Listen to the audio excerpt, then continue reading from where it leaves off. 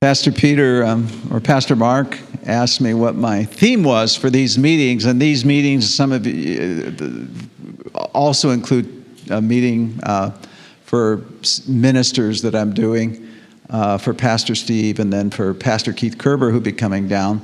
But my theme is from 1 Corinthians chapter 2. Chapter 1, rather, verse 2, or is it 2:2? I think it's 2:2. 1 Corinthians 2:2.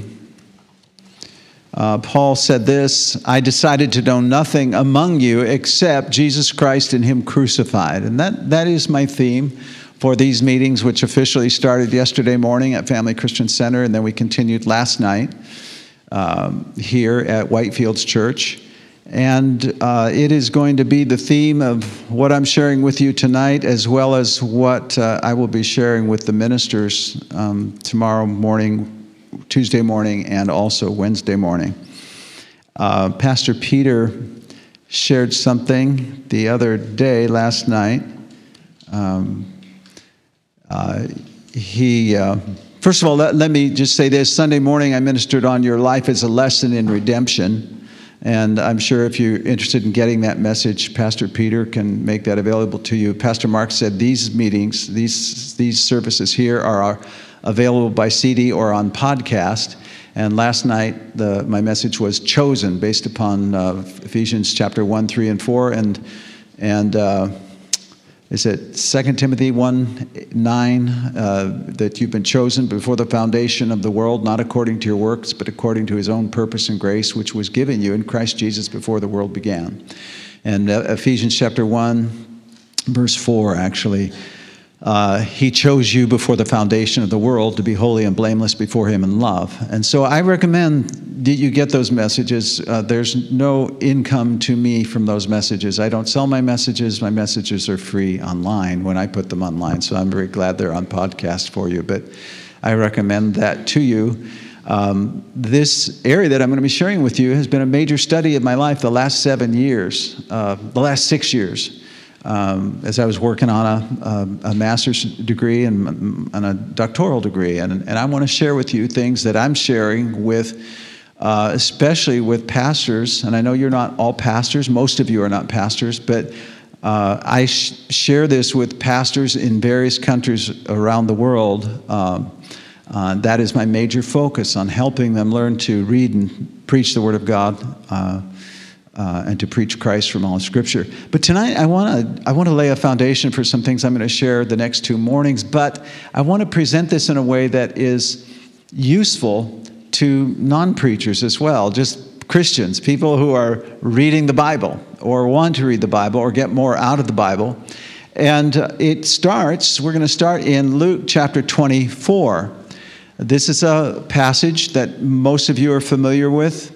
We're going to start in verse 13, and we're going to read to the end of the chapter. But prior to that, in this chapter, we have the account of how the women went to the tomb, and they found it empty. They saw an appearance of 2 angels who asked them, "Why do you seek the living among the dead?" The angels told these women, "He's not here. Jesus is not here. He has risen." And so they ran from the tomb, and they went and told the 11 and all the rest what they had seen. And that was Mary Magdalene, Johanna, and Mary, the mother of Jesus, and other women that were there who told these things to the apostles. And then Peter rose, ran to the tomb, stooped in, looked in, and John was with him. We know from another account in the Gospel of John, I think, or no, Mark's Gospel, actually, that Mark went with him too. Actually, no, it was John's Gospel. Peter and John went to the tomb. But here, it says Peter looked in the tomb, looking in, he saw the linen cloths by themselves and so on and so forth. He went home marveling at what had happened. So they're confused. They don't understand what's going on. They haven't grown up with the New Testament. They haven't grown up in Sunday school. They don't know what to expect. All they know is, as they're about to explain to Jesus, that the one they thought that was going to deliver Israel ends up being hung on and tortured and executed on a Roman cross. And it looks like the lights are out, everything is over. So in verse 13, it says, that very day, two of them were going to a village named Emmaus, about 7 miles from Jerusalem. And they were talking with each other about all these things that had happened. Mary and I have been on the road to Emmaus. Now, they're not exactly sure. There were a few different Emmauses over the period of time from the time of Christ until now. But the place where they think Emmaus is, it seems the logical location. There is a road there, and Mary and I were in Israel a few years back. We were walking on that road with our tour guide, and it was very moving. It was a wonderful experience to be there. And so these two disciples are on the road, and while they're talking and discussing together in verse 15, Jesus himself drew near and went with them, but their eyes were kept from recognizing him. And he said to them, "What is this conversation that you're holding with each other as you walk?" And they stood still, looking sad. Then one of them, named Cleopas, answered him, "Are you the only visitor to Jerusalem who does not know the things that have happened there in these days?" And Jesus said to them, "What things?" And they said to Jesus, concerning Jesus of Nazareth, a man who was a prophet, mighty in deed and word before God and all the people, and how our chief priests and rulers delivered him up to be condemned to death and crucified him. But we had hoped that he was the one to redeem Israel. Yes, and besides all this, it is now the third day since these things happened. Moreover, Cleopas continued, some women of our company amazed us. They were at the tomb early in the morning, and when they did not find his body, they came back saying that they had even seen a vision of angels who said that he was alive. And Jesus said to them, some of these, those who were with us, went to the tomb and found it just as the women had said, but him they did not see. And Jesus said to them, "O foolish ones, and slow of heart to believe all that the prophets have spoken. Was it not necessary that the Christ should suffer these things and enter into his glory?" And beginning with Moses and all the prophets, he interpreted to them in all the scriptures the things concerning himself.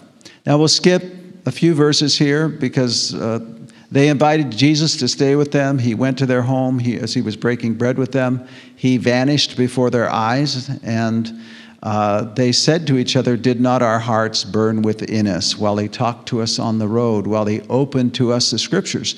And they rose that same hour and returned to Jerusalem. And they found the 11, and those who were with them gathered together, saying, "The Lord has risen indeed and has appeared to Simon." And then they told what had happened on the road and how he was known to them in the breaking of the bread. Verse 36, as they were talking about these things, Jesus himself stood among them and said to them, "Peace to you." But they were startled and frightened and thought they saw a spirit. And he said to them, "Why are you troubled? And why do doubts arise in your hearts? See my hands and my feet, that it is I myself. Touch me and see, for a spirit does not have flesh and bones, as you see that I have." And when he had said this, he showed them his hands and his feet. Verse 44, then Jesus said to them, "These are my words that I spoke to you while I was still with you, that everything written about me in the law of Moses and the prophets and the Psalms must be fulfilled." Then he opened their minds to understand the scriptures and said to them, "Thus it is written, that the Christ should suffer and on the third day rise from the dead, and that repentance for the forgiveness of sins should be proclaimed in his name to all nations, beginning from Jerusalem. You are witnesses of these things." I think if you have read this account, you probably have thought, as I have, how I wish I had a recording of that conversation. Don't you wish you could have eavesdropped on it and listened to what Jesus said? But there's something I heard a New Testament scholar say from the UK one day. He was talking about this chapter, and he said, when we get to chapter 24 of Luke, we might wish that Luke had continued for another 20 or 30 chapters to tell us about that conversation. But he said many scholars who have studied the Bible in depth believe that the way in which the writers of the New Testament quote from and refer to the Old Testament provides us a window into what Jesus said that day. When I heard that, the light came on. I realized, of course, that's what happened. What would we do if somebody says, I was walking down such and such a street and I was talking to this man and he began to open the Bible up for me and I invited him home for a sandwich and he disappeared before my eyes. And, you find out this is Jesus. Now, this isn't happening these days, by the way, but this happened between the resurrection and the ascension of Christ back to heaven. Well, what do you think the apostles did, the disciples of Jesus? They did just what we would do. They plied Cleopas and the other disciple with questions. There's no doubt about it. They would have grilled them. What did he tell you? What did he say to you? Tell us about that conversation. Absolutely, they would have done that. That was part of their culture anyway, to make a record of things. And then later, we see that Jesus then appears to the remainder of the disciples, and he continues this discussion. But it turns out as we look at this chapter more closely, we find out this is not the only time that Jesus talked like this. And it goes back to the very beginning of his ministry. We're going to share some scriptures with you about that Jesus was always referring to himself as the theme of the entire Old Testament. But I mentioned that other matter just as an aside. It would be an interesting study if you were to look at the quotations of the Old Testament in the New Testament. Book of Hebrews would be a great place to start, and watch how the writers, inspired by the Holy Spirit, quote from and refer to the Old Testament. And you get a window into this conversation on the road to Emmaus. But Jesus himself has told us in various places that the Bible here is the Old Testament speaking about him. A couple things we need to note from this passage that's important for tonight is that, first of all, when Jesus gently rebuked the Cleopas and his companion, he said, foolish ones and slow of heart to believe all that the prophets have spoken. Get that phrase, all that the prophets have spoken. It's very easy to read the Bible and to atomize it. Do you know what I mean? Have you ever seen an atomizer? It's a spray. It takes the water, breaks it into many droplets. And it's very easy to read the Bible that way. That the Bible becomes a book of 10,000 incidents, 10,000 seemingly unrelated stories. And why is this in the Bible? What does this have to do with anything? And what Jesus is saying here is that this book is not atomized. There is a unifying narrative from Genesis through Revelation. There is a primary theme. And you've heard this if you've been a Christian any period of time, that context is king when we understand the Bible.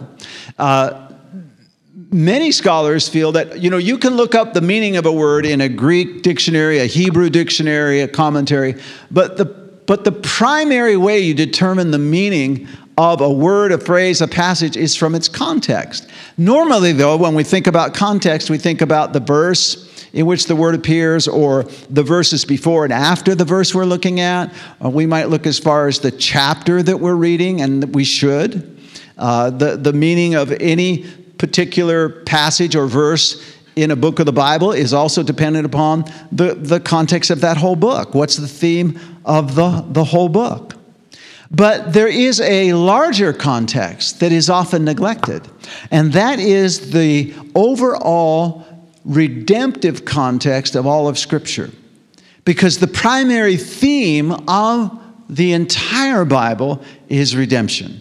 You put yourself in God's place. You have this small rebel colony in a galaxy far, far away, long, long ago. And this little rebel colony in the universe is a tiny, tiny, tiny cosmic speck of dust in the vast universe.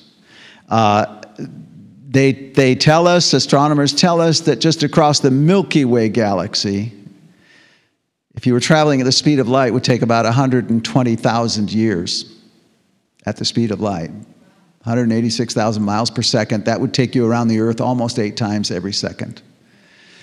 That speed, it would take 120,000 years to cross our galaxy. And just about 4 years ago, astronomers discovered, I think previously they had guessed that there were about 400 billion galaxies in the known universe, and just about 4 years ago, in about October 2015, they discovered that they had been wrong. There were not about 400 billion. By the way, my numbers might be off, plus or minus a trillion or a billion, but when you're talking about the universe, that is a fractional error, okay? But these are pretty close. These are pretty close. They discovered there weren't 400 billion galaxies in the known universe. There was more like 2 trillion. 2 trillion in the known universe. Now, the known universe, the observable universe, is the universe we can see. And they think there might be more beyond that, but we can't see it. And the average number of stars in these galaxies, in our galaxies, they guesstimate about maybe 400 billion stars. Our star, the sun, is a medium-sized star. It's not the largest, it's not the smallest, but the Earth would fit within our sun 1 million times. And they estimate there's about maybe 400 billion stars in our galaxy. But there's 2 trillion galaxies, and all of them have between 100 billion to maybe 1 trillion stars in them. And so you come back to planet Earth, and it is just a cosmic speck of dust. And on that planet are these tiny, tiny people with these tiny, tiny brains, but they're full-on rebellion. They are rebellious. They are wicked. They are dead in sin. Romans 5, Paul describes us. We were weak. We were enemies. We were sinners. We were ungodly. And the definition of ungodly is the opposite of everything that God is. God is godly, and we were ungodly. We were the polar opposite of God. And God has a situation on planet Earth. Now, astronomers back in the early 1990s, because of something I think Carl Sagan said, which a lot of you probably don't remember Carl Sagan, but he had the TV show and said there's billions and billions of stars, and he thought, that well, I won't go into what he thought. But they began for this program called SETI, Search for Extraterrestrial Intelligence, and the United States funded it millions of dollars until they gradually started getting the numbers and cranking the numbers. And what they had thought was a high probability of life on other planets turned out to be at first a much smaller probability, and then it kept going down because the number of factors that have to line up are incredible. And so it dropped from a high probability to a lower probability to about 0 probability into a negative probability. There's a negative probability that we should even be here talking like this today. It had to be, as Fred Hoyle said. Fred Hoyle is the guy that came up with the Big Bang Theory. He's an atheist, and he says, as these information's coming in, he said, it seems like some kind of superior intelligence has monkeyed with the laws of physics. There's no way we should be here. And he said, my atheism has been greatly shaken. And this has happened to these scientists who see that there has to be a creator. But that's another story. The point is that they started looking for radio signals that were not just random, because that would indicate there might be intelligence out there somewhere. And the ironic thing is that all along there has been extraterrestrial. That just means off the earth. Extraterrestrial intelligence. And his name is Jehovah. the triune God. And the Bible tells us, John 3:16, that God so loved the world that he didn't send radio waves. He came in person. Now, what do you think his message would be to this rebel colony long, long ago in a galaxy far, far away from heaven? What do you think that message would be?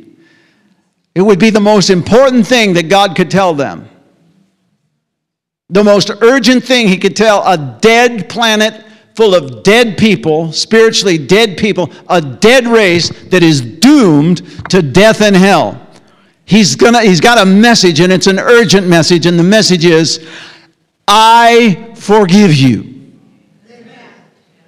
I am coming to save you. And that's why the deepest theme of God's word is God's heart, God's message. I will save you. God saves sinners. Everything else is embellishment. Everything else is an elaboration of that theme. I forgive you. There was a novel written by Ernest Hemingway many years ago called The Capital City, I think. I haven't read it, but it took place in Spain, and there was a man there. He had a teenage son or a young adult son, and his name was Paco, short for Francisco, right? Is that right, Pastor Peter? Paco. And is that a common Hispanic name? Yeah. So they had a falling out, and Paco left home. His father, I'm assuming, I haven't read the novel, but from what I have read and understand, he's heartbroken, and he wants to find his son and can't find him. So he puts an ad an advertisement in the newspaper, and he says, Paco, he said, all is forgiven. Come home. Meet me at the Hotel Montana at 12 noon on Tuesday under the clock. And so his father makes his way to the Hotel Montana at that time and place and so on. And he's shocked when he gets there. And, there's a huge crowd of people there. The police have been called out to do crowd control. And there's about 800 young men, all named Paco, who are looking for their father's forgiveness. My friends, that is the gospel. Pure and simple. That's the message that God would and did send to this planet. And that is the overriding theme of all the Bible. And if you just know that, as you read the scripture, you will walk a line that goes neither to one extreme or the other. You will see that righteousness is completely by grace through faith alone in Christ alone. It's by grace alone, through faith alone, in Christ alone. And at the same time, you will see that God's highest purpose was not just to save us, but to sanctify us and to redeem us and ultimately to glorify us.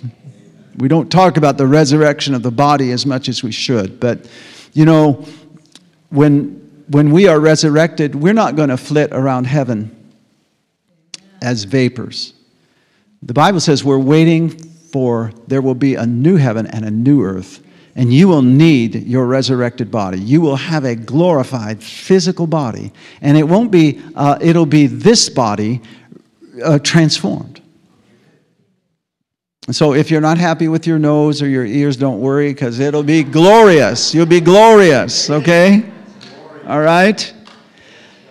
Well, this is what Jesus is saying on the road to Emmaus. And he says to them, O foolish ones, slow of heart to believe all that the prophets have spoken. But have you read the prophets? And then later he says, this is what's written about me in the law of Moses and the Psalms and the prophets.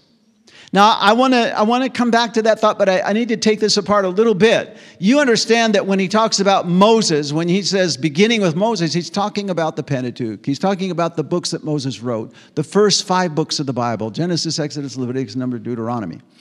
And then when he says the prophets, that phrase, Moses and the prophets, is simply a shorthand way of referring to the entire Old Testament. Just as we refer to the 39 books of the Old Testament as the Old Testament, the Jews had a shorthand way of referring to what we call the Hebrew Scriptures. Now, they didn't call it the Old Testament because it wasn't the Old Testament. It was the only Testament that they had, and the New Testament hadn't been written.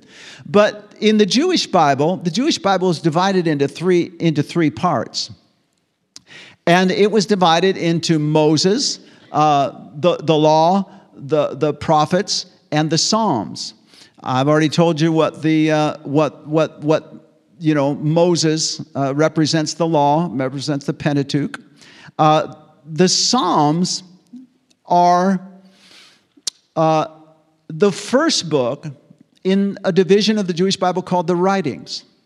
So they divided their Bible into the Pentateuch, the law, and the prophets, and the Psalms. The Psalms, again, is just a shorthand name for that whole division of their Bible. And under that heading of the writings, they put Psalms, Job, Proverbs, Song of Songs, Ecclesiastes, Ruth, Esther, Ezra, Nehemiah, Chronicles, and surprisingly, Daniel and Lamentations. And then under the prophets, they had the former prophets, and again, this might surprise you. That included Joshua, Judges, Samuel, Kings, and then the latter prophets, which would be Isaiah, Jeremiah, Ezekiel, Hosea, Joel, Amos, Obadiah, Jonah, Micah, Nahum, Habakkuk, Zephaniah, Haggai, Zechariah, Malachi. So this is how they referred to the entire Old Testament. And so when Jesus is referring to the law, the Psalms, and the prophets, he's simply talking about all of the Old Testament, but including the Psalms, for example. Did you know that the Psalms is the most quoted book in the New Testament?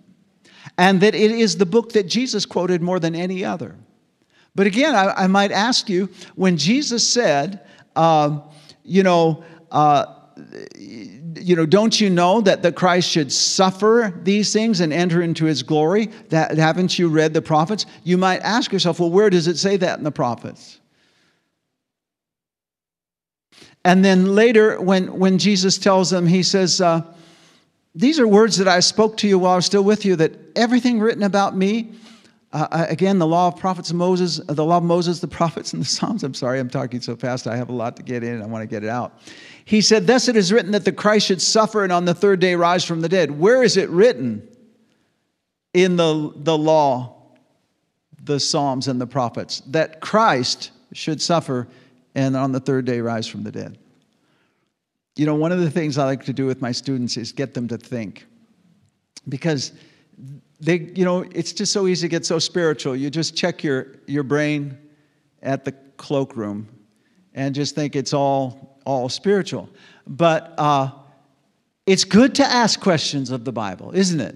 It's good to read it and ask questions, ask lots of questions. Yes, the Old Testament does talk about how Christ should suffer and on the third day rise from the dead, but it's not always immediately apparent. I think we might all think about Isaiah 53, 4 and 5. He was wounded for our transgressions, and he bore our pains and sorrows and sicknesses, and he was wounded for our transgressions, bruised for our iniquities. The chastisement of our peace was upon him, and with his stripes we are healed.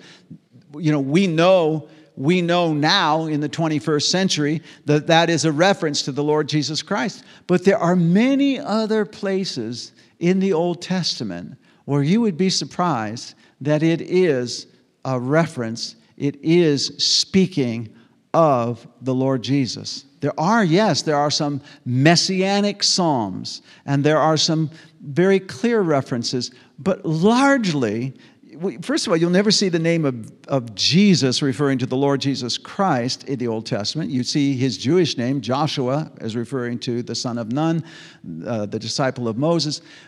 But and you see maybe you see the word Messiah, which is the Hebrew word for Christ, but you don't see explicit references to the Lord Jesus Christ in the Old Testament, and you don't see always in most of the scriptures explicit references to his suffering and sorrow. But it's there if we learn how to read that. And the other thing I wanted to say is that notice how Jesus underscores his summary of what the scriptures say about him. He says, it was written that the Christ should suffer. It's interesting how he underscores that. Of all the things he could say about himself and his ministry, he says that Christ should suffer and rise from the dead. And that as a result of that, repentance for the forgiveness of sins should be proclaimed in his name to all nations.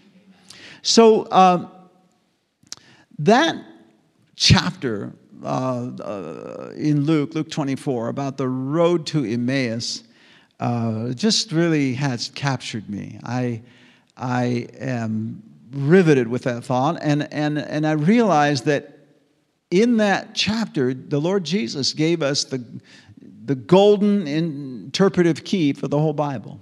And that is, it's all about Him. And if we're going to preach the gospel, that's why Paul said, I want to know nothing but Christ, Jesus Christ and Him crucified. I want to preach Christ. Now, that's why I mentioned this on Sunday morning. I never finished my thought about it.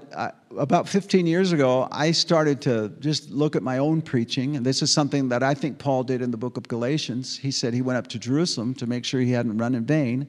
He wasn't above having others check out his message and examine it and look at it. And I began to look at my own preaching. And about 15 years ago, I just kind of get out of the car, walk around, kick the tires, and look at it objectively.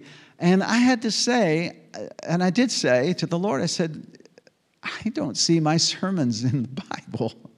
I mean, let me clarify something. The Bible has principles, it has precepts, it has steps. There's steps. If you confess with your mouth and believe with your heart that Jesus is Lord, you shall be saved. If you abide in me and my words abide in you, you shall ask what you will and it shall be given you.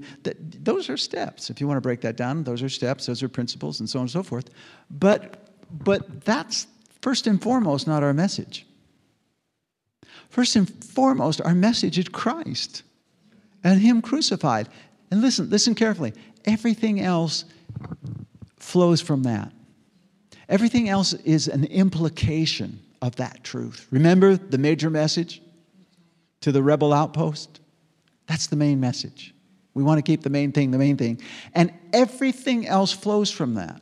We'll talk about that a little bit more, I hope. We have time to do that. But I realized that first and foremost, I was preaching steps. I'm embarrassed to tell you that I could go a whole sermon and not even mention Jesus. I was preaching, 4 steps here, 3 steps here, 15 steps, 5 steps to this, and the greater life of prayer, the greater life of success, how to be a this and how to be a that. And I had steps, and I wasn't preaching the Savior, I was preaching steps. I wasn't preaching the Redeemer, I was preaching rules. I was preaching precepts, not the person of Christ. And that started a journey for me that has taken me up into this day, where I began to think, well, Lord, how on earth? I'd read about how Paul said, we preach Christ, and Philip went down to Samaria, and you know what his sermon topic was? He preached Christ.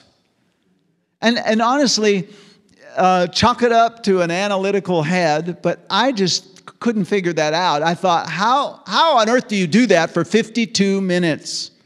Once you say the Lord's name, now what? How do you continue on for 52 minutes to preach Christ, let alone 52 Sundays a year? I was baffled. And I would read in 1 Corinthians 15 where Paul said, the gospel that I received, that I shared with you, that Christ died for our sins, was buried, died for our sins according to the Scriptures, and was buried, and on the third day rose again according to the Scriptures. When I saw that, now you have to understand the context. Back when we did cassette tapes, you'd put together tape albums, and probably this is still true. But the thing was to come up with a very clever title. Of course, a message that no one had ever thought of before. Right.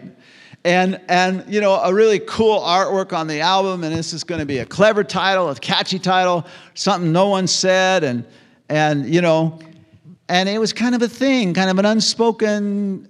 I don't want to put the brethren down. I can put myself down, but there's a kind of a competition. Who's got the best title and all that stuff. And when I saw that in 1 Corinthians 15, I thought, Paul, we already know that. Jesus died, buried, rose. Paul, no one's going to buy that book. No one's going to buy that tape series. We already know that. But with my lightning fast mind, after a while, I thought, maybe, just maybe, Paul knows something I don't. Maybe he can drill down on that way, way deeper than I can. Maybe there's a lot more to that, and there is. In fact, everything Paul taught, because he said, I I only want to know Jesus Christ and Him crucified. I preach Christ and Christ crucified. I preach the word of the cross, which is the power of God. Preach Christ, who is the power of God and the wisdom of God. He said the gospel is the power of God unto salvation. And the gospel is the word of the cross, which is the power of God. Why? Why is all this power generating from the cross? What does that mean? Are those just words? Are those just nice words? I'm not against jewelry. I got my wife a nice cross. But is it just jewelry? What is this?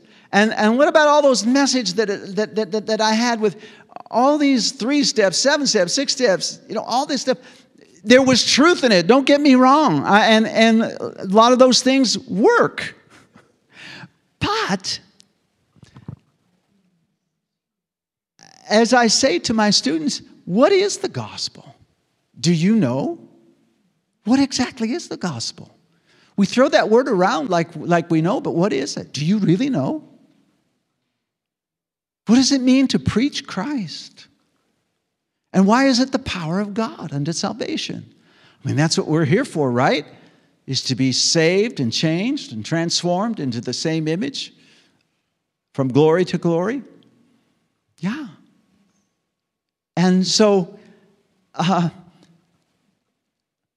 this is what Paul preached. This was Philip's sermon. I want to read you something that Charles Spurgeon said. Charles Spurgeon is one of the greatest preachers that has ever been. He's called the Prince of Preachers. And there's a book written, I don't know if he wrote it, called The Soul Winner. This is what Spurgeon said. He's a phenomenal preacher. And by the way, if you ever get to read his biography, you'll find out that he suffered greatly. He had great bouts of depression. Every time he walked into the pulpit, he would pray, "Oh God, have mercy on me. Have mercy on me." And I forget, there was a significant percentage of time when he could not go into the pulpit because he struggled so much with that depression. Now, I'm not glorifying that and saying, well, let's all get depressed and be like Charles Spurgeon. I'm not saying that. I'm just saying that let's not put anybody on a pedestal. And Spurgeon knew he was just a vessel before God. But God used him mightily. He said this, "I believe that those sermons which are fullest of Christ are the most likely to be blessed in the conversion of the hearers. Let your sermons be full of Christ, from beginning to end, crammed full of the gospel. As for myself, brethren, I cannot preach anything else but Christ and His cross, for I know nothing else. And long ago, like the Apostle Paul, I determined not to know anything else save Jesus Christ and Him crucified." He said, people have often asked me, what is the secret of your success? I always answer, he said, that I have no secret but this, that I have preached the gospel. Not about the gospel, but the gospel. The full, free, glorious gospel of the living Christ, who is the incarnation of the good news. Preach Jesus Christ, Spurgeon said. Preach Jesus Christ, brethren, always and everywhere. And every time you preach, be sure to have much of Jesus Christ in the sermon. He had this rebuke for one man. He said, "No Christ in your sermon, sir? Then go home and never preach again until you have something worth preaching." What did he think of a sermon that did not preach Christ? He humorously replied that his reaction was the same as Mary Magdalene's at the empty tomb. He said, "They've taken away my Lord, and I do not know where they have laid him." He told this story about an old minister who heard a sermon by a young man, and when he was asked by the young preacher he asked Spurgeon what he thought of the sermon, the old minister was slow to answer, but at last he said, "If I must tell you, I did not like it at all. There was no Christ in your sermon." "No," answered the young man, "because I did not see Christ in the text." "Oh," said the old minister, Don't you know that from every little town and village and tiny hamlet in England, there is a road leading to London? Yes, said the young man. Ah, said the old minister. And so from every text in Scripture, there is a road to the metropolis of the Scriptures, which is Christ. And my dear brother, your business is when you get to a text to say, now what is the road to Christ? And then preach a sermon running along the road towards Him. And said he, the old minister said, I have never yet found a text that had not got a road to Christ in it. And if I ever do find one that has not a road to Christ in it, I will make one. I will go over hedge and ditch, but I would get at my master, for the sermon cannot do any good unless there is a savor of Christ in it. Let me read you some scriptures here. As early as John chapter 1, verse 45. Philip found Nathanael and said to him, we have found him of whom Moses in the law and also the prophets wrote, Jesus of Nazareth, the son of Joseph.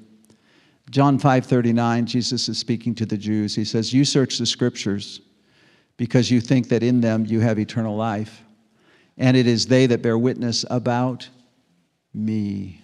John 5:46, for if you believed Moses, he's talking about the Pentateuch, the law, you would believe me, for he wrote of me.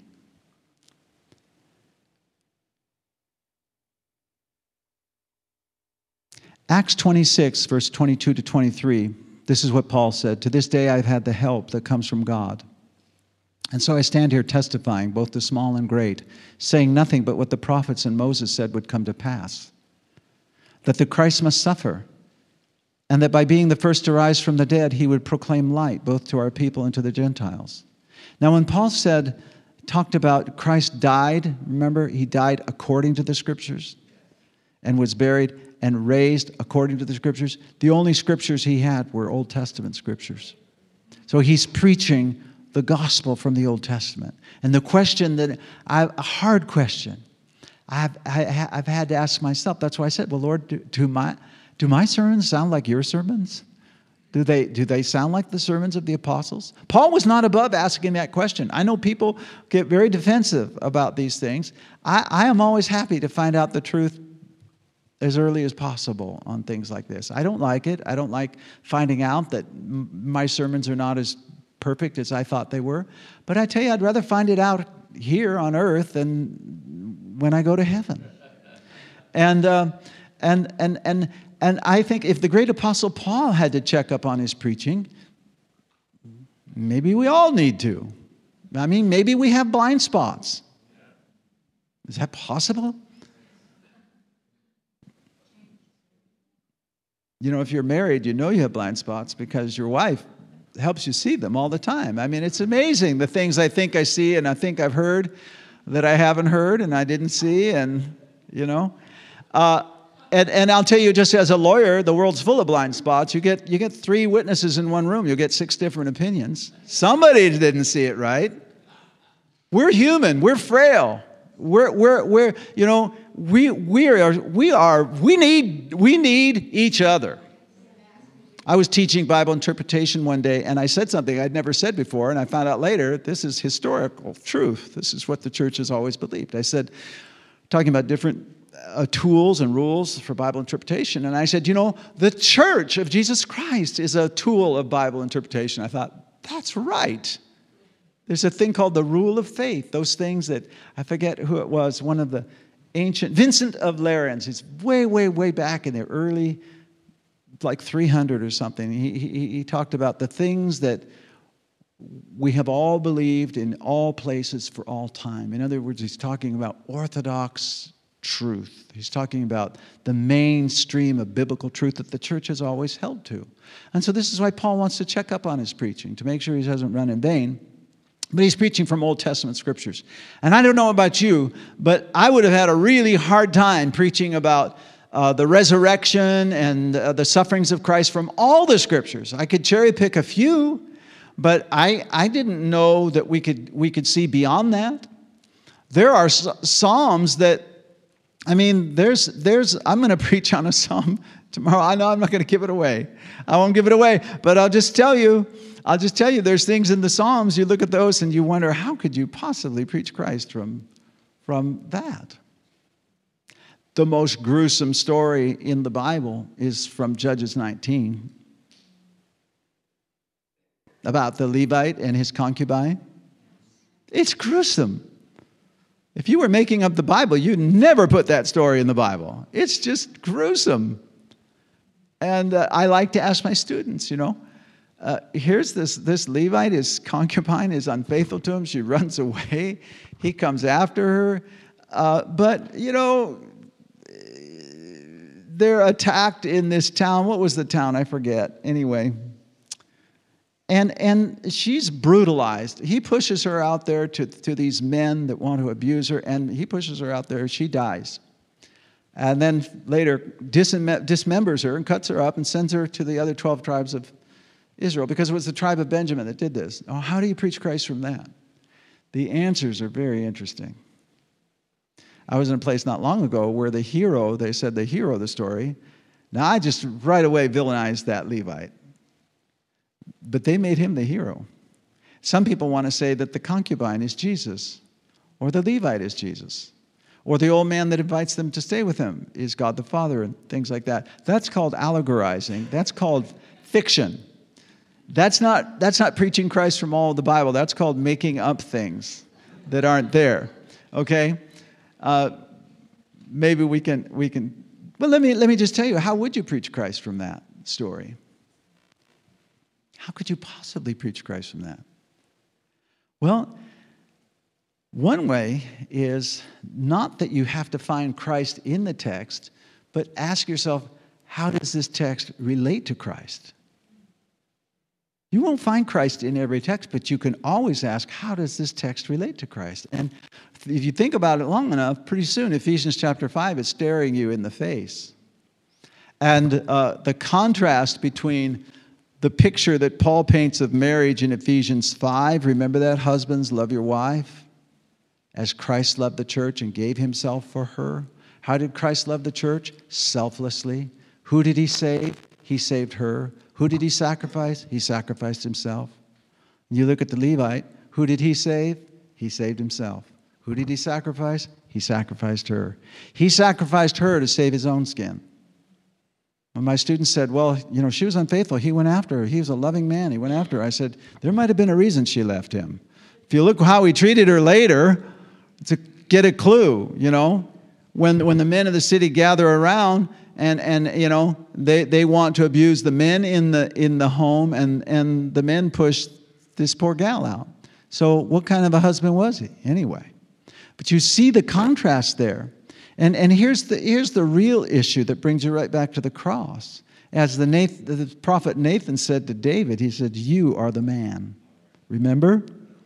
And what I like to say to the students, the big light bulb moment in this is, you are the Levite. Because in our carnal nature, we are selfish, we are self-centered.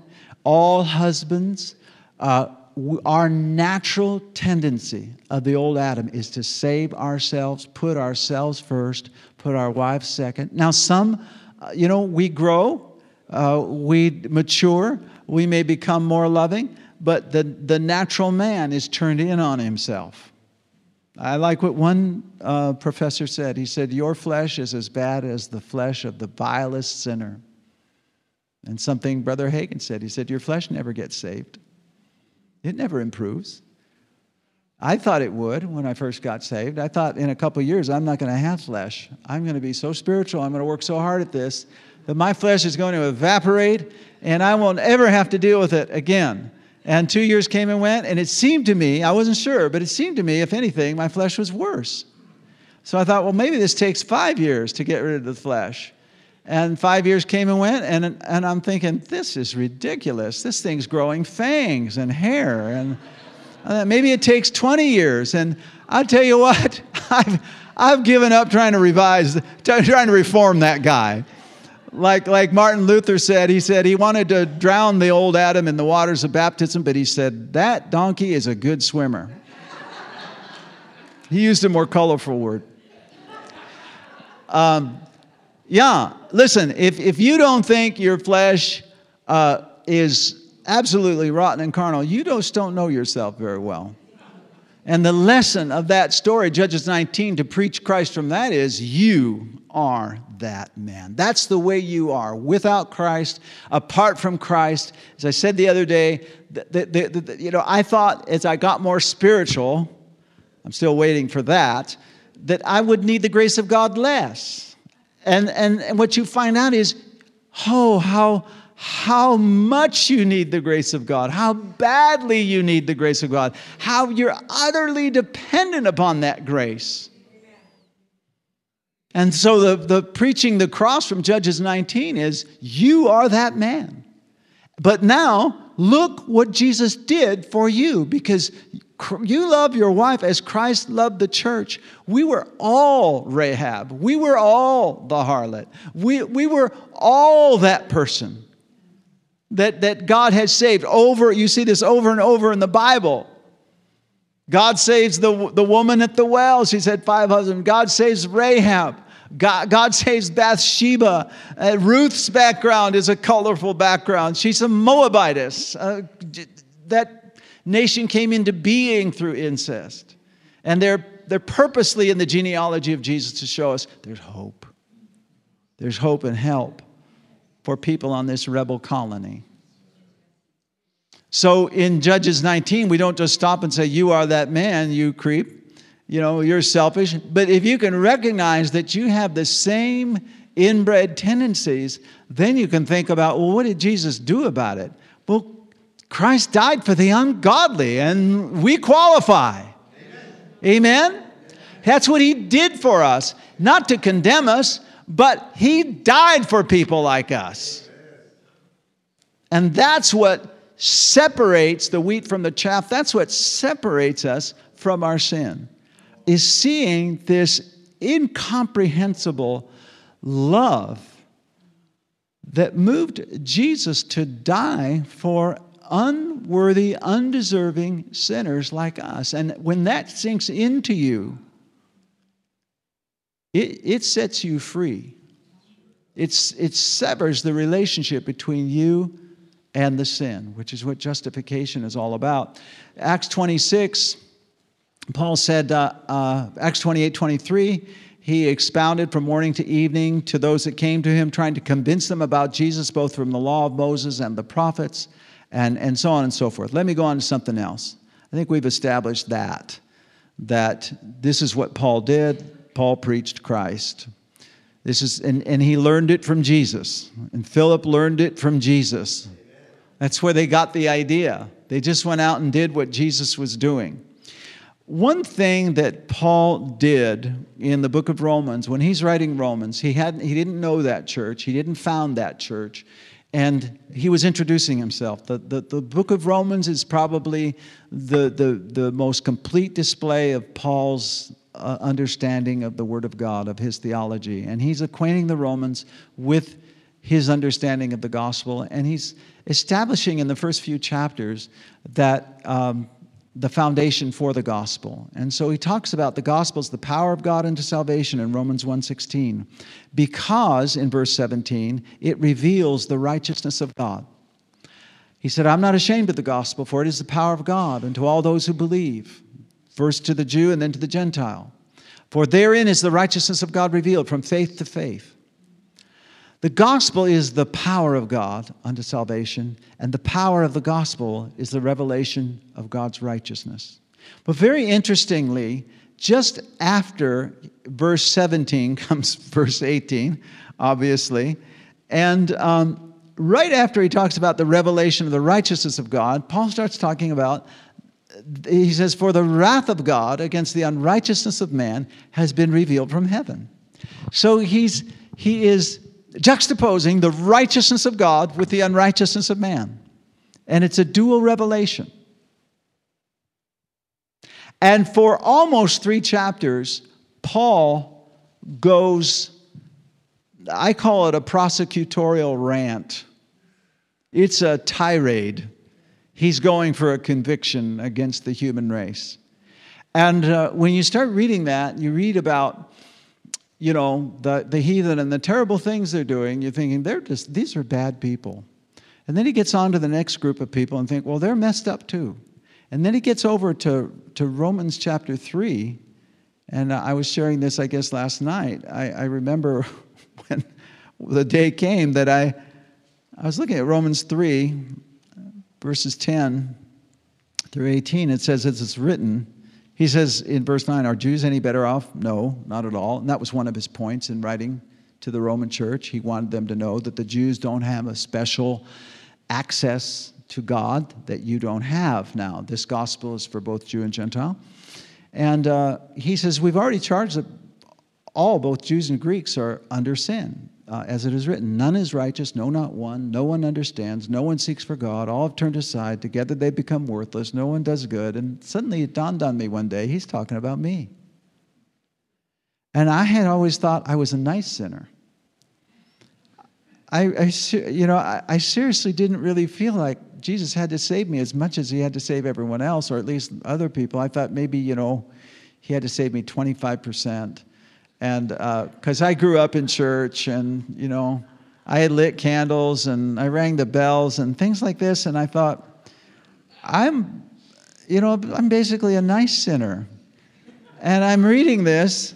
And I felt like Luke Skywalker when he found out that Darth Vader was really his father. You remember his reaction? He said, no! And I thought, that's amazing. That's talking about me. I'm not a nice sinner. There are none.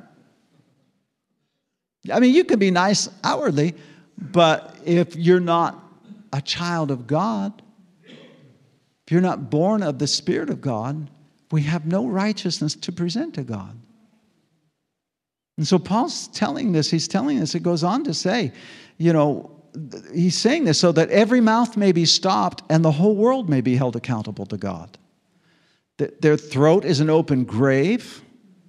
They use their tongues to deceive. The venom of asps is in their lips. Their mouth is full of curses and bitterness. Their feet are swift to shed blood. And on and on. It's an inglorious picture of us. And Paul says, whatever the law says, it speaks to those who are under the law. And so God is using the law to show us what we're really like. Now, Paul does not do this to give us a sin consciousness. He's writing this to Christians. He wrote this to those who are called to be saints at Rome.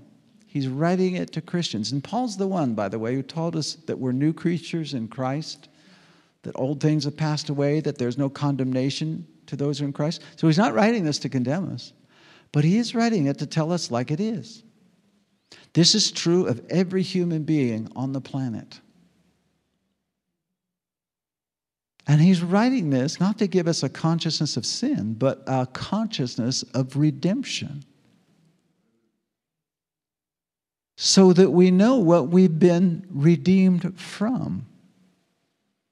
Martin Lloyd-Jones, one of the greatest preachers of the last century, said this. He said, if someone pays a debt for you, you don't know how grateful to be unless you know the magnitude of the debt. So if, I stay at your house, say I'm Warren Buffett and you need me to house sit, and you come home a month later from your vacation and I say, oh, by the way, the bill collector came. He did? Yeah, but don't worry about it. I took care of it. You did? Yeah. What was it? Oh, there's 25 cents postage due. You're probably thinking, the last of the big spenders. Thank you, Wow, really appreciate that. Sure you don't want me to pay you back? No. But let's say, you just bought a new house and you owe a few $100,000 on it, which is pocket change to Warren Buffett. And he says, you were gone, the bill collector came. You say, he did? Yeah. What was it? Oh, they called your note. There's a clause in that mortgage. And it was due. What? My mortgage? Yeah. A $500,000 mortgage was due. But don't worry about it. I paid it. And it's nothing. In fact, that money's costing me money. It's costing me taxes, so I was glad to pay that for you. Well, you'd be a whole lot more grateful, wouldn't you? And what this does is it takes a revelation to understand righteousness, and it takes a revelation to understand unrighteousness. Because the whole human race is deceived into thinking that we're basically good people. When in fact, the Bible, the picture the Bible paints is we're basically bad people. That doesn't mean we can't compose beautiful symphonies or paint brilliant paintings or to construct buildings and figure out cures for medicine, because there is a common grace that God gives to the human race to in His mercy to help us. But the reason we have such a low estimation of our own unrighteousness and our unsaved condition is that we've never gone to heaven. We've never been in the throne room. We've never stood before Almighty God in all His holiness. Because if we were, we'd be vaporized. We would, just when people see angels, they have a meltdown. And they just have a small fraction of God's holiness. In the book of Isaiah, it describes His holiness with 3 words, which in Hebrew is the most emphatic form. It says, holy, holy, holy is the Lord God. The seraphim cry out, holy, holy, holy. And as far as I know, it's the only place in the Old Testament, there might be another, where the word in Hebrew is repeated 3 times. You'll see the word shalom, thou wilt keep him in perfect peace, whose mind is stayed on thee. That's really shalom, shalom. That's a magnified peace. But when the Bible talks about holy, holy, holy is the Lord God Almighty, that is an infinitely surpassing holiness. And so we may think, well, I did a good thing or I had a good thought. We just have no understanding of who God is and who we sinned against. And so the revelation of the righteousness of God that Paul's writing here about, he says this righteousness of God, the gospel reveals the righteousness of God. He's not just talking about the gift of righteousness is imputed to you when you put your faith in Christ. He's talking about how an infinitely holy God can take these sinners on this rebel colony and make them right with Him and be just and holy at the same time. And the reason he says, for the wrath of God against the unrighteousness of man has been revealed from heaven, is that only when Jesus came could both righteousness and unrighteousness be fully revealed. Because when Jesus died on the cross, that's when the dam broke. That's when the wrath of God was poured out, unmitigated wrath against the unrighteousness of men. And it was poured out upon the righteous Lamb of God. So the gospel is a revelation of that. What happens though in Christianity is many times we're working to achieve that righteousness when Christ achieved it for us. And many times, unfortunately, when we preach many times, we can over and over tell people, try harder, do more, and so on. And of course, we want to exhort people to be holy. We ought to. The Bible does exhorts us to be holy. But the lesson of the book of Galatians was not, now that you're saved, do your best. It's, are you so foolish? Having begun in the Spirit, are you now made perfect by the flesh? If our exhortation does not bring people back to the cross, that divine exchange, then our exhortations are in vain. And we're encouraging legalism. We're encouraging people to save themselves. Probably somebody has preached good sermons on this topic. These buzzwords, these phrases come through the culture, and they go worldwide. And they're clever. They go worldwide because they're clever. There's something interesting about it, and there's also truth in it. And let me be very clear. I think that people probably very, very likely have preached sermons along this line that have been thoroughly biblical, but I'll tell you why I have a problem with it in just a minute. It's about becoming a better you. Now, I don't know where these catchphrases come from. I think a lot of times they come from marketing people, and it goes viral. So I just did a quick search, and I found 7 articles on becoming a better you. Here's one: 6 steps to becoming the superhero version of yourself. Here's another one: 7 steps. You don't like 6 steps? You want 7? 7 steps to being a better you in 7 days. Here's one: 11 simple ways to become a better person. Here's 12 steps to create a better life. Here's one: how to be a better you in 14 steps or less. Here's one: 15 ways to become a better person. Are you getting tired? How about 15 steps to a better you? Here's the problem I have. You could make a scriptural lesson out of that. I think you could. And I don't mean to mock that. I think people probably have and could. And we do want to improve. Hey, if you want to learn to play the violin, do it. If you want to lose weight or get in shape or use mouthwash or deodorant, that's will all make you a better you, okay? But the fundamental problem with it is that God is not looking to make you a better you. He's looking to make you a dead you. Dead. And a resurrected you. That's why Luther spoke about the law. He said that God, there are scriptures that say this. I've got them in my notes. I'm not going to take time to look it up.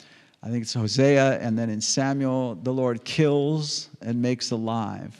Where does that fit in our theology? He kills, he wounds, and he heals.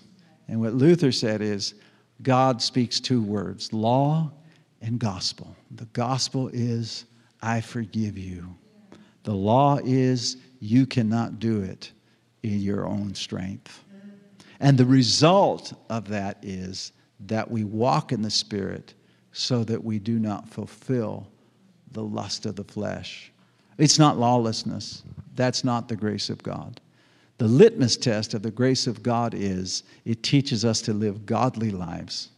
It enables us to live godly lives, and it gives us dominion over sin.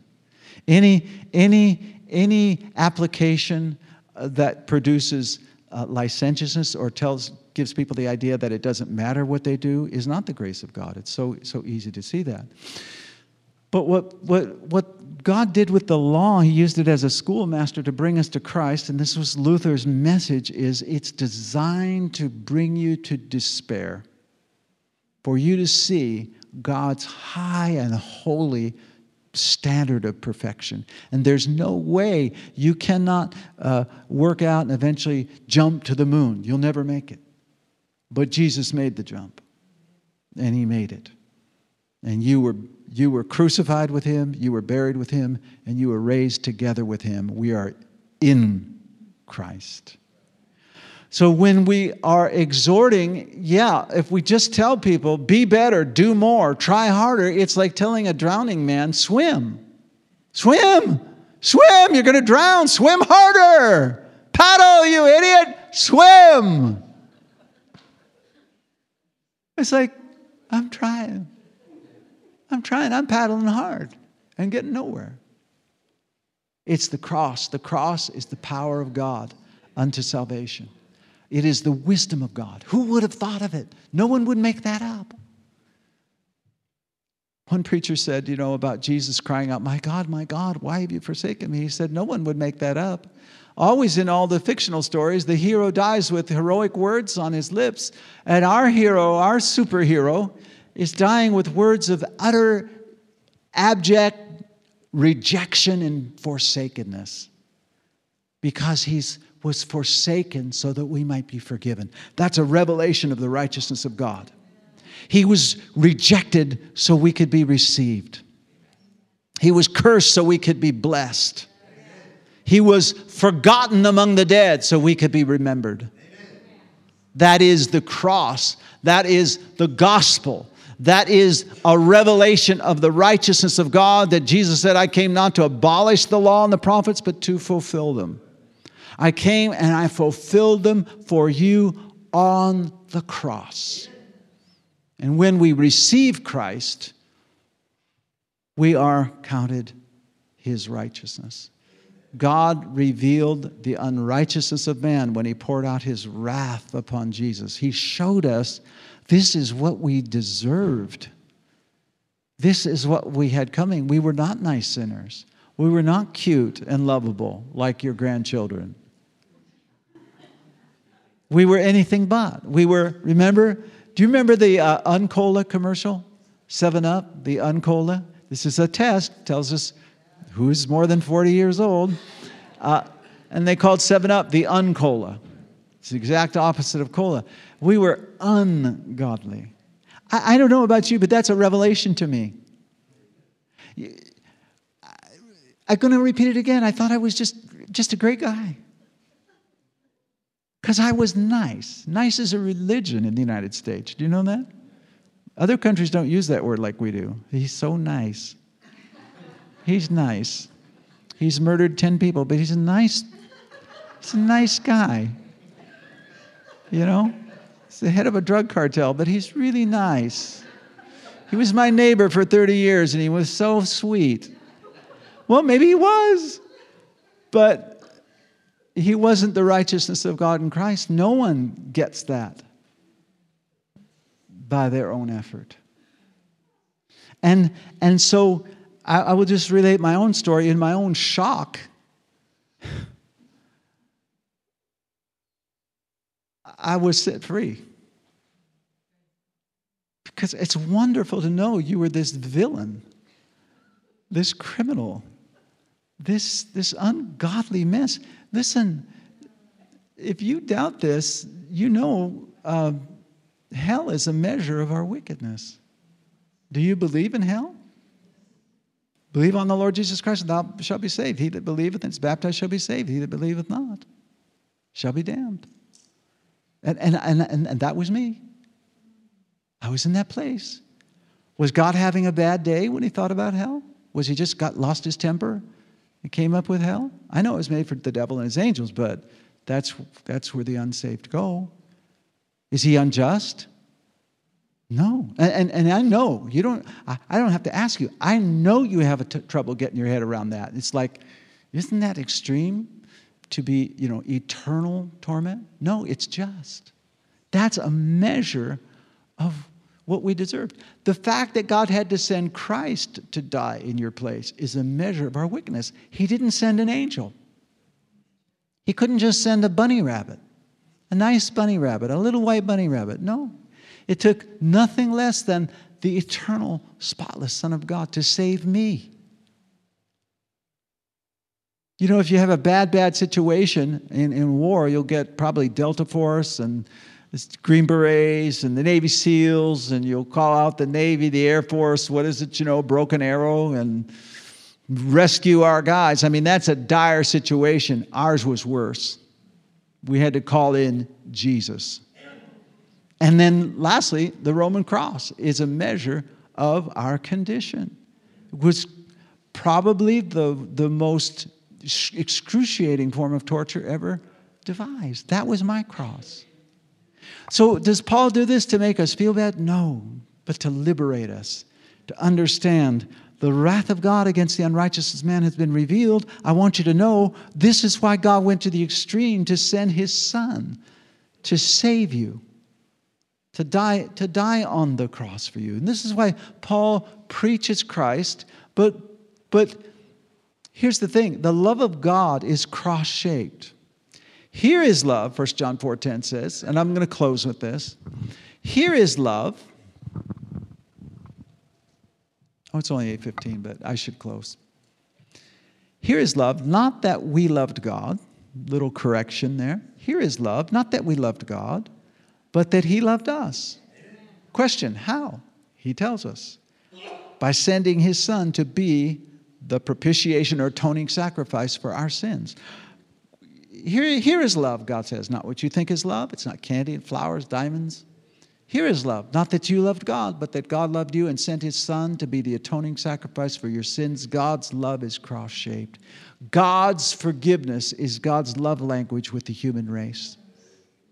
And that is the thing that undermines, digs out sin and severs its relationship from the believer. And this is why the fathers of the church and the reformers, they said, Luther and Calvin, they said justification is the article on which the church rises or falls. That's what Luther believed. And Calvin said it's the hinge on which everything turns. Think about it.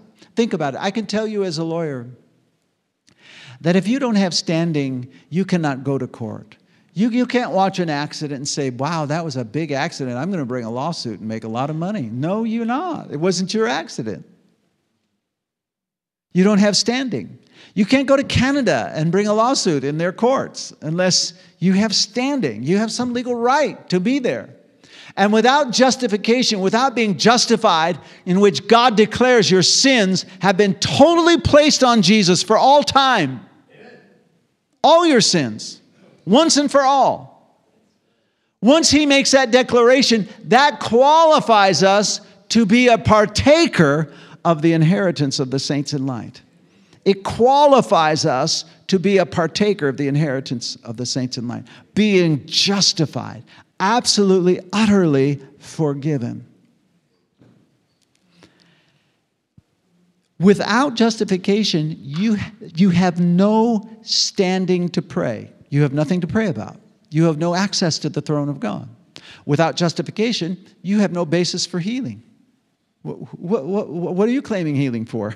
It's the children's bread. You don't have a right to that. What about wisdom or peace or the blessings of God? You have no standing at all without justification. It is the pivot point of the whole Bible. This is why the cross and the resurrection, the sufferings, death, burial, and resurrection of Christ is the main theme of the Scripture. And when we're reading the Scriptures, we ought to ask ourselves, how does this text, this passage, relate to Christ? What does this tell me about myself? And what does it tell me about Christ? What does this reveal about my need for redemption? And what does it reveal about God's provision of redemption? Because in 2 Timothy 3:16, 17, Paul said, all Scripture is inspired by God and is profitable for teaching, for correction, for reproof and instruction in righteousness, that the man of God may be complete, fully equipped for every good work, which tells you that is the overall purpose of all Scripture, is to make you complete. Even though we're born again, children of God, we are still like Swiss cheese, and we have areas of our lives where we have lack. You know it, I know it. We all have areas where we're still growing. Paul says the overall context of all Scripture is that it's given to make you complete and to equip you. And so when we look at the Scripture, how does God do this? Through the cross. Through His redemptive provision. So we can look at the Scripture, and as we read it, we can ask, what does this reveal about my need for redemption? What does it reveal about God's provision of redemption? I got that, by the way, from one of my professors, Brian Chappell, which is how he teaches how to preach Christ from all of Scripture. And that need for redemption may not just relate to sin. It might be sadness. That's part of this fallen world. Part of what we need to be redeemed from. It could be depression. It can be addictions. What does this say about my need for redemption? What does it say about God's provision of redemption? What God did is He laid the sins of the world on the Lord Jesus so that we could be justly justified. And that justification not only gives us a basis to believe God for blessing, but it also severs Satan's ability to condemn and hold us in bondage. And so that's why Paul, when he talks about husbands and wives, parents and children, employers, employees, he's still preaching the cross. Because if you go to the beginning of Ephesians 5, you start at the end of chapter 4, and you'll see he says, be kind, tender-hearted, forgiving one another as God in Christ has forgiven you. And he says, be imitators of God as God in Christ has loved you, so love others. And then he tells husbands, love your wife as Christ loved the church. Well, husband, you're part of the church if you're a believer. How did he love you? Was he patient? Did he forgive you over and over? Does he berate you about your mistakes? Does he lose his temper with you? Husband, love your wife.